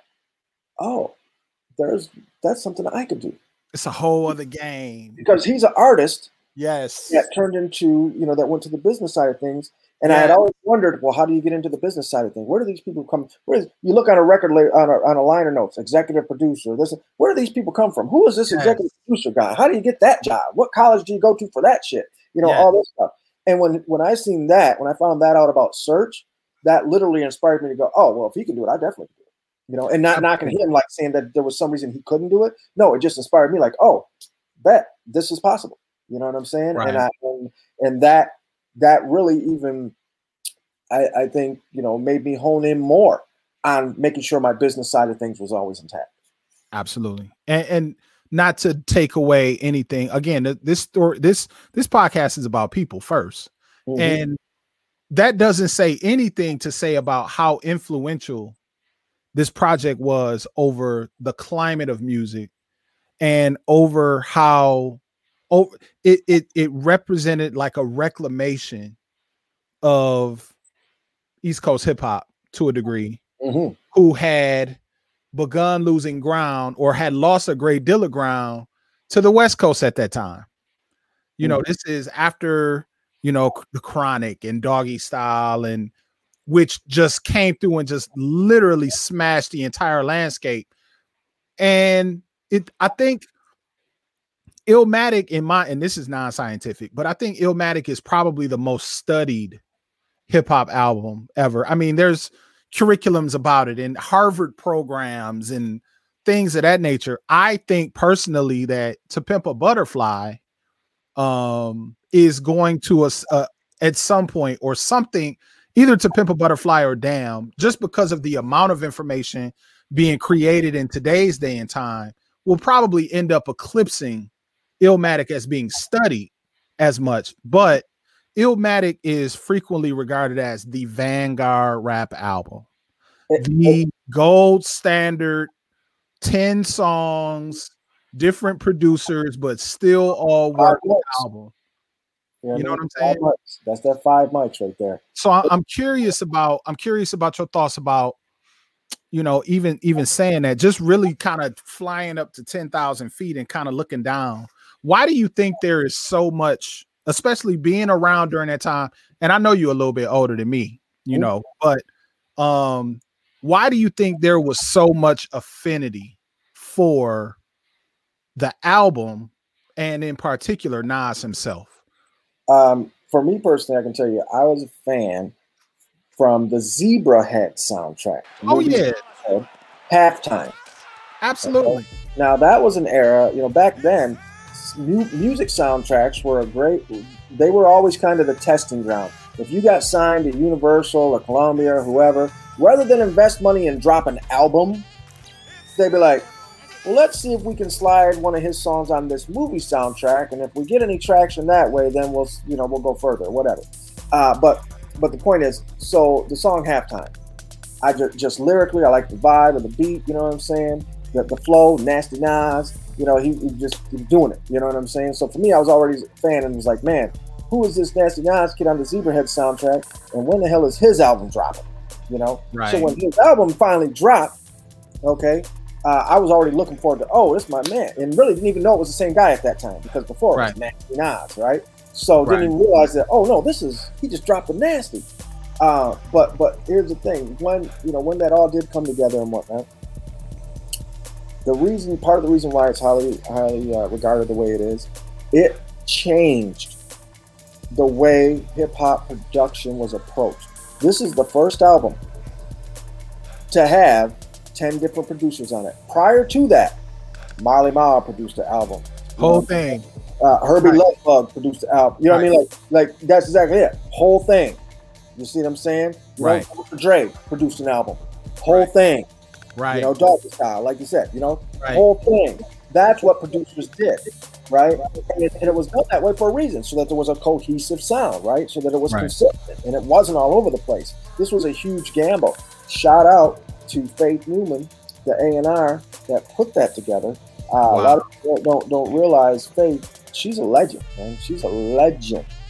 She still works in the industry. She works for Reservoir Music Publishing currently. But she's there's an article out there in Billboard or Rolling Stone or somewhere. Anyway, that she's ranked in the top 25 A&Rs in hip hop history. Wow, okay? I didn't see that list, and it's because of this album. Right. It was her idea to these 10 different producers. You know what I mean? Who we're going to get to produce? Who we're going to get? Because there was debate. Oh no, you should get Primo to do it. No, get Q-Tip to do it. No, get this guy to get it. Get Large Professor to do it. No. Right. You know what I mean? And she was like, you know what? Get one for you. Get one for you. You know what I'm saying? So this album, and I remember reading the liner notes, and even myself, I didn't know. I'm looking at the track. Oh shit. Oh yeah, we got a Primo track. Oh bet he probably did this whole thing. Oh no, he didn't. Oh shit, that's Q-Tip. Oh, right. Damn. And I mean, as somebody that was always a student of liner notes, I'm going down this list going, this is a fucking MVP production. What the hell? You know what I'm saying? Like, which only took it a whole nother level. And I remember I didn't even do that until like later. Like, I had been listening to the album for the longest. Right. Yeah, who did make this beat, by the way? Oh shit, okay, Primo, that explains a lot. He probably did a lot on this album. And then I'm looking and going, oh shit. But I'm talking, this is like a year or two after the album been out. You know what I'm saying? That I'm making this discovery. But in and of that moment, I mean, that's that her doing that changed the way that all albums were produced from that day forward till now. Right.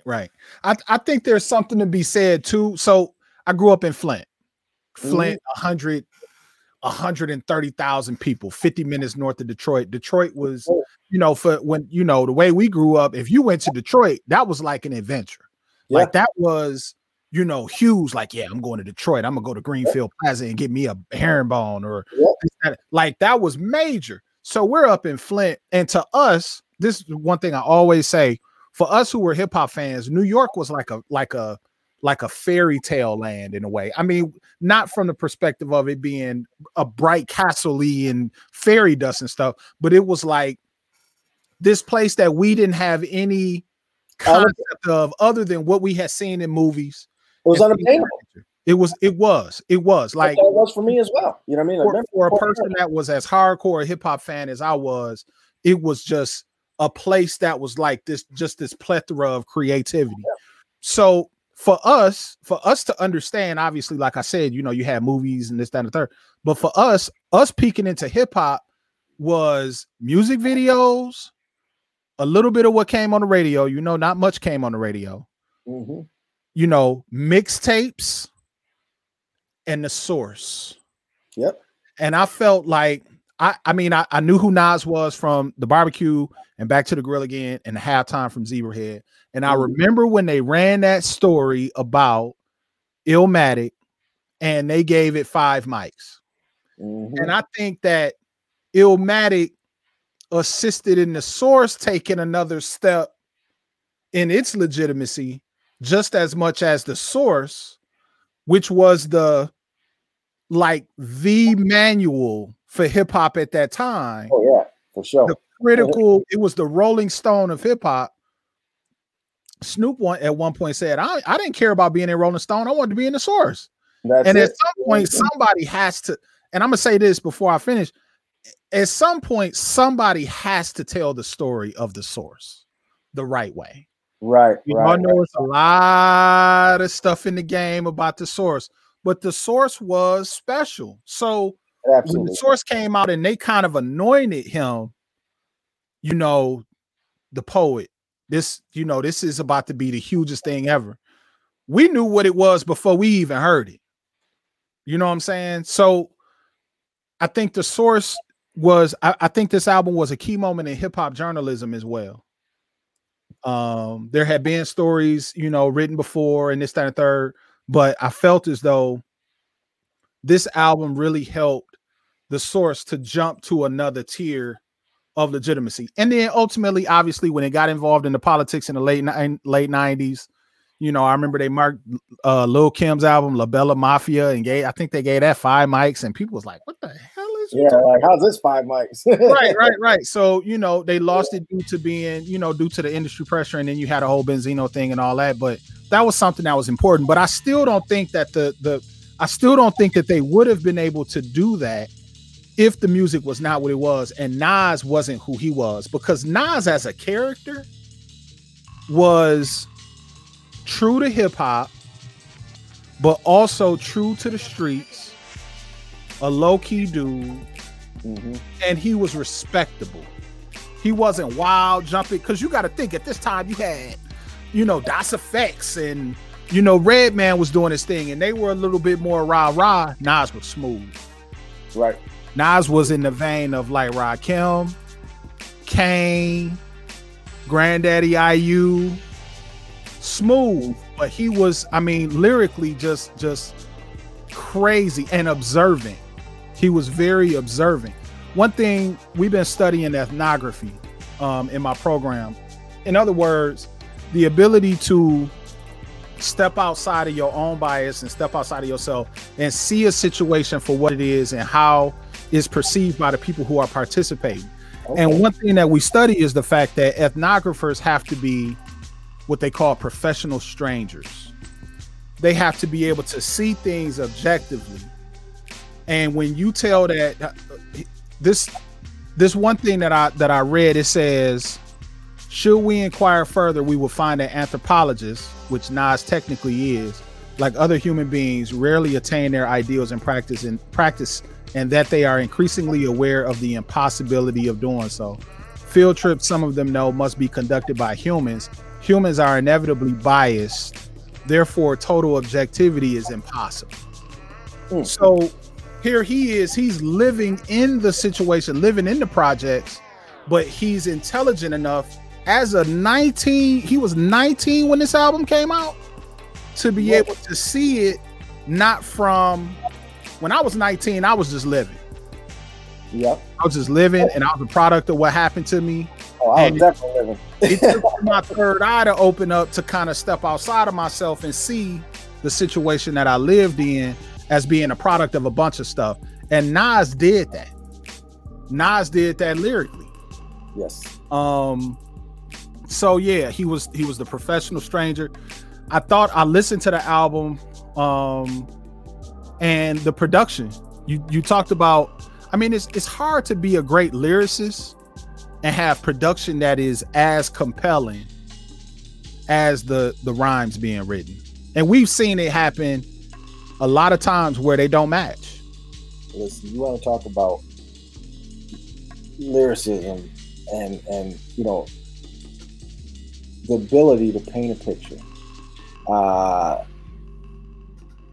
New York state of mind. You're there. Sinister. You're there. You're that it gives you an insight to what the New York state of mind is like. Yes. You know what I'm saying? You know, it gives you an insight to that little boy's face. You know what I'm saying? What's going through his mind? You know what I'm saying? Like, yes, it's there. You know, of course, you know, one love, you know, every one of us, you know, myself, you know, included, we all grew up, you know, for me, I always, you know, hung in the streets, but I wasn't in the streets. You know what I'm saying? And a lot of my friends were, you know, in the streets, you know. yes, But I always, you know, shied away from that. You know what I'm saying? yes. Primarily, I tell people all the time, you know what I'm saying? It wasn't even because I was scared to go to jail. It's because I was scared to get my ass whooped by my pops. So I hear you. So for me, I was the same way. Yeah, I'm safe in jail. Right. I was the same way. And I think about on Life's a Bitch. Mm-hmm. It was like this consciousness that's existing within chaos. When mm-hmm. AZ said, visualizing the realism of life in actuality, fuck who's the baddest, a person's status depends on salary. Mm-hmm. Like, that's true. Like, a person's status in society depends on who has money. Absolutely. And my mentality, what you do for a living. Absolutely. And my mentality is money orientated. I'm destined to live the dream for my peeps who never made it. So here you have a person who's young. That's a sensibility that a lot of young people don't get until they get older. Mm-hmm. And we're not even going to talk about Nas's verse on that record when he said, fuck about what he say. And I just drew a blank when he said, that buck that bought a bottle could have struck the lotto. Yes. Yes. That's a sensibility and a wisdom that we weren't hearing at that time. I mean, you were in pockets, and a lot of times it was when we heard wisdom like that, Theo, it was engaged in a lot of 5% ideology. It was in, you know, the Brand Nubians, and you know what I'm saying? I know X-Clan wasn't 5%, they were a little bit different, but still, but yes, it was the way in which it was conveyed to us was relatable, but it conveyed a certain degree of wisdom that we weren't used to hearing from a dude wearing a jail suit or a camouflage rain suit with Tim's on, in my opinion. That's just my opinion. And then you talk about One Love, vivid story. Yours, you know what I'm saying? Represent. It ain't hard to tell. I mean, man, listen. I remember I saw the video. It ain't hard to tell. He said half man, half amazing. I said, oh, he found Yep. That line right there, half man, half amazing. That one right there, you know. And I remember the shots in the background of It Ain't Hard to Tell when, you know, he had a club and, you know, it's like gutter New York City, you know, and the club is just moving and everybody it's just a dark place. And then in the back at the same time, you know, he's out in the sunlight and you can see like the big buildings behind him. So it was like New York was like a study in contrast for the people who had never been there. Mm-hmm. For me. Yeah, it's still one of my favorite places to be. I love it. Every time I go there, it's always like the first time I go there. And I go there, you know, when pre-COVID, I'm there 4-5 times a year. You know what I'm saying? Yeah. If not more. And I just like I said, man, every time is like it's one of my favorite places to be, man. I love that city. But I love LA too. But I love Detroit too. Like you know, I don't know, man. Yeah, you got me going down some other shit. But anyway, it's all good. It's all good. It's all good. I just think about how vivid everything was for people who had never experienced it. Like in One Love, when he said, you know, he was talking to my man, and then he got up. He said, as I rose, wiping the blunt ash from my clothes. I mean, it's that kind of imagery that puts you there. It's that kind of detail that kind of puts you there. And I think that was his genius. And then I thought about how, like, my favorite song on the album was always Memory Lane. He when he said he dropped out of Cooley High, gassed up by a cokehead cutie pie. I don't think he was talking about a person.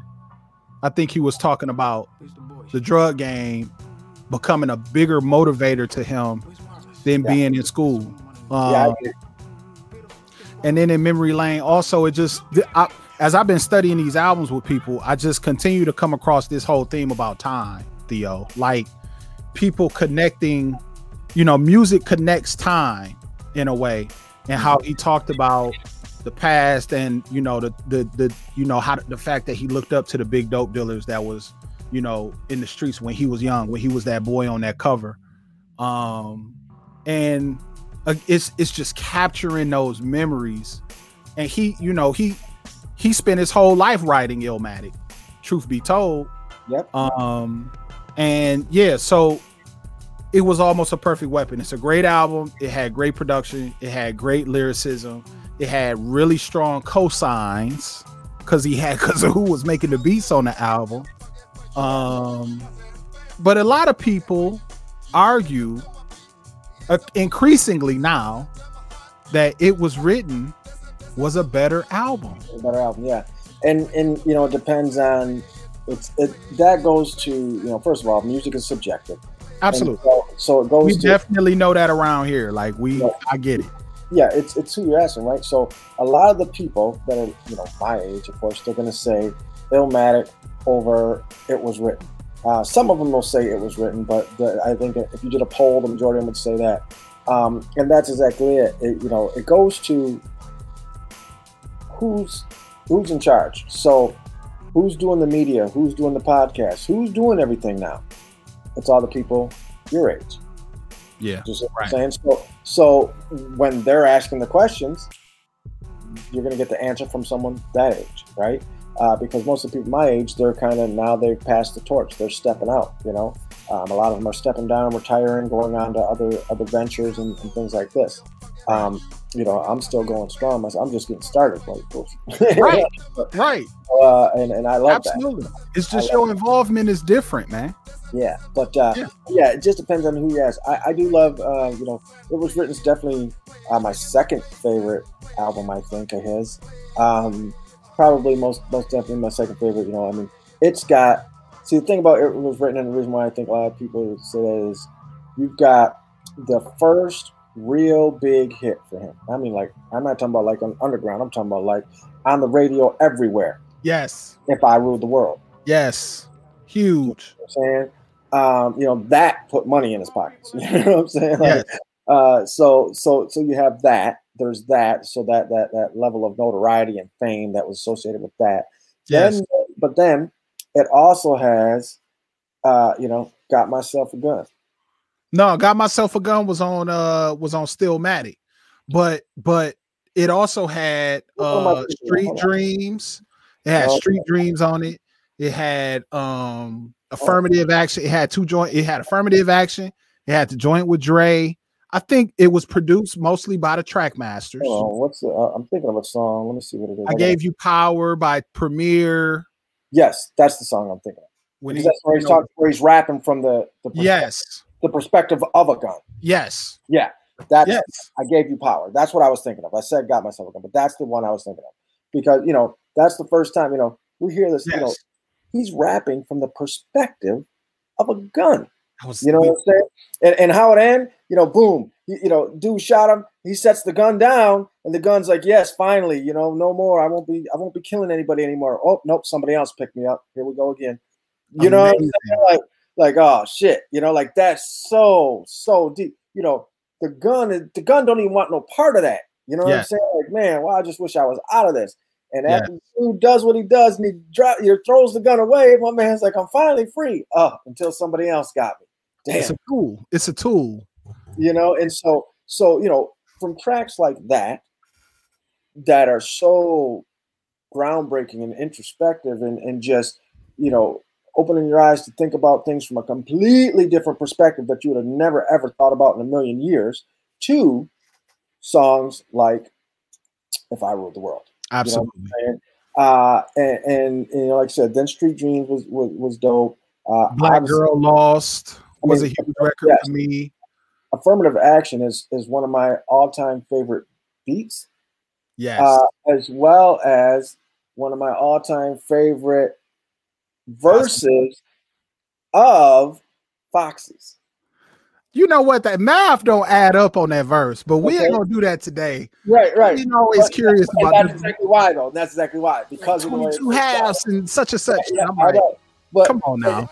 And I never actually took the time to follow that, so does it work or not?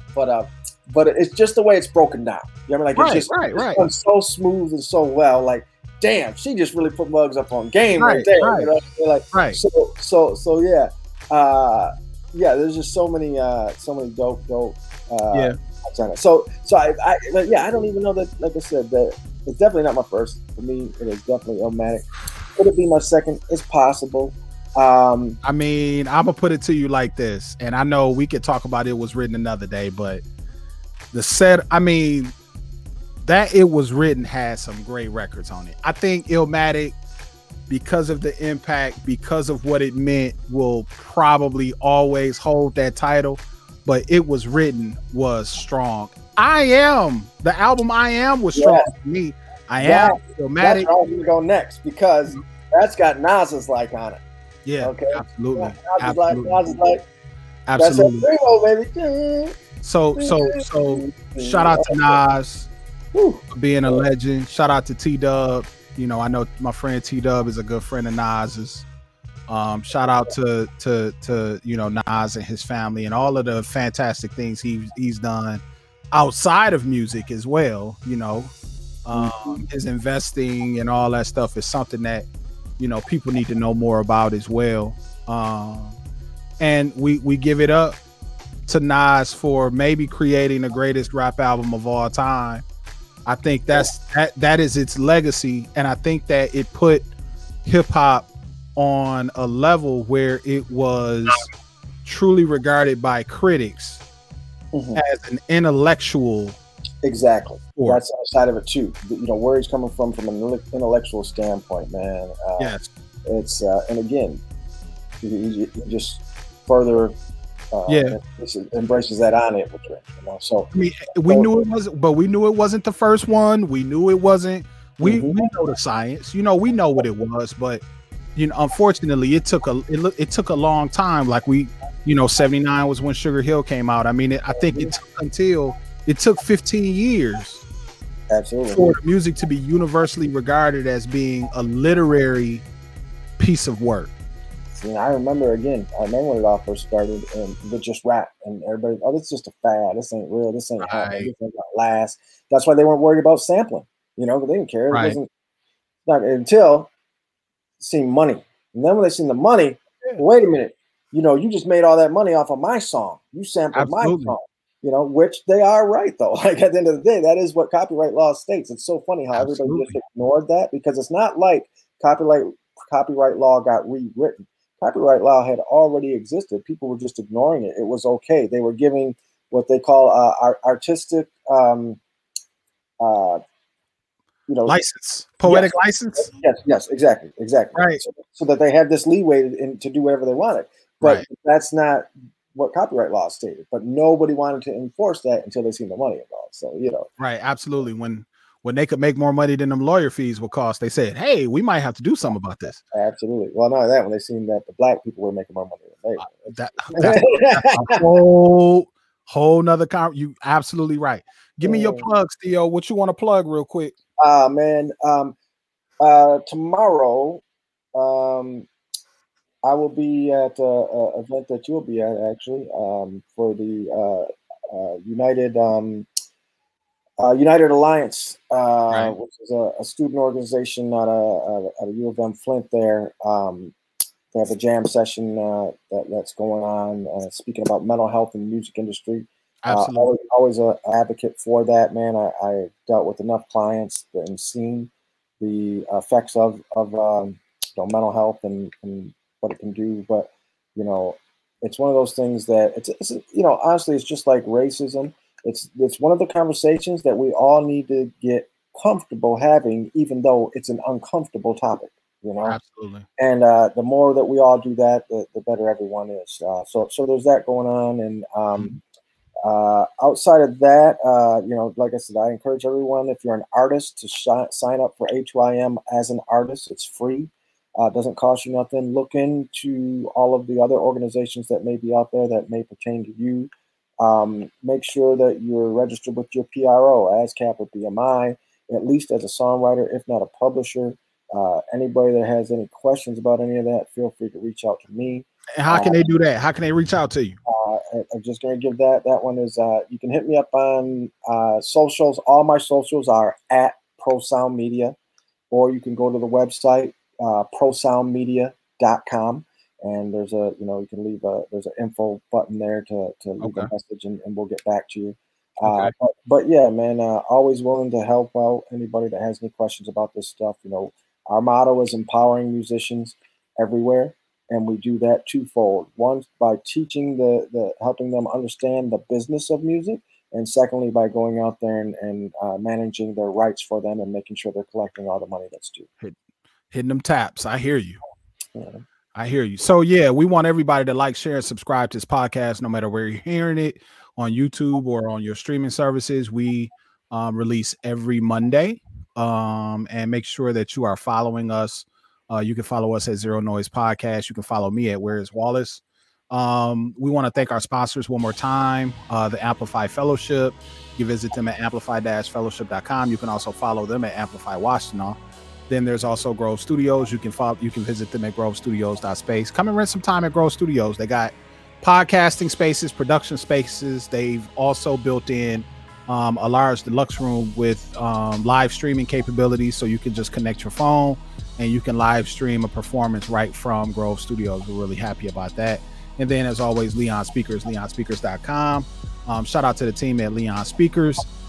We've worked really hard to they've worked really hard to make the fellowship as well as this podcast really successful. So I sincerely appreciate them. I just want to say, until next time, this is me. This is Rod Wallace. Support the artists and the artisans around you, because if the music stops, everything else does. Absolutely. Enjoy yourself. Take care and be cool.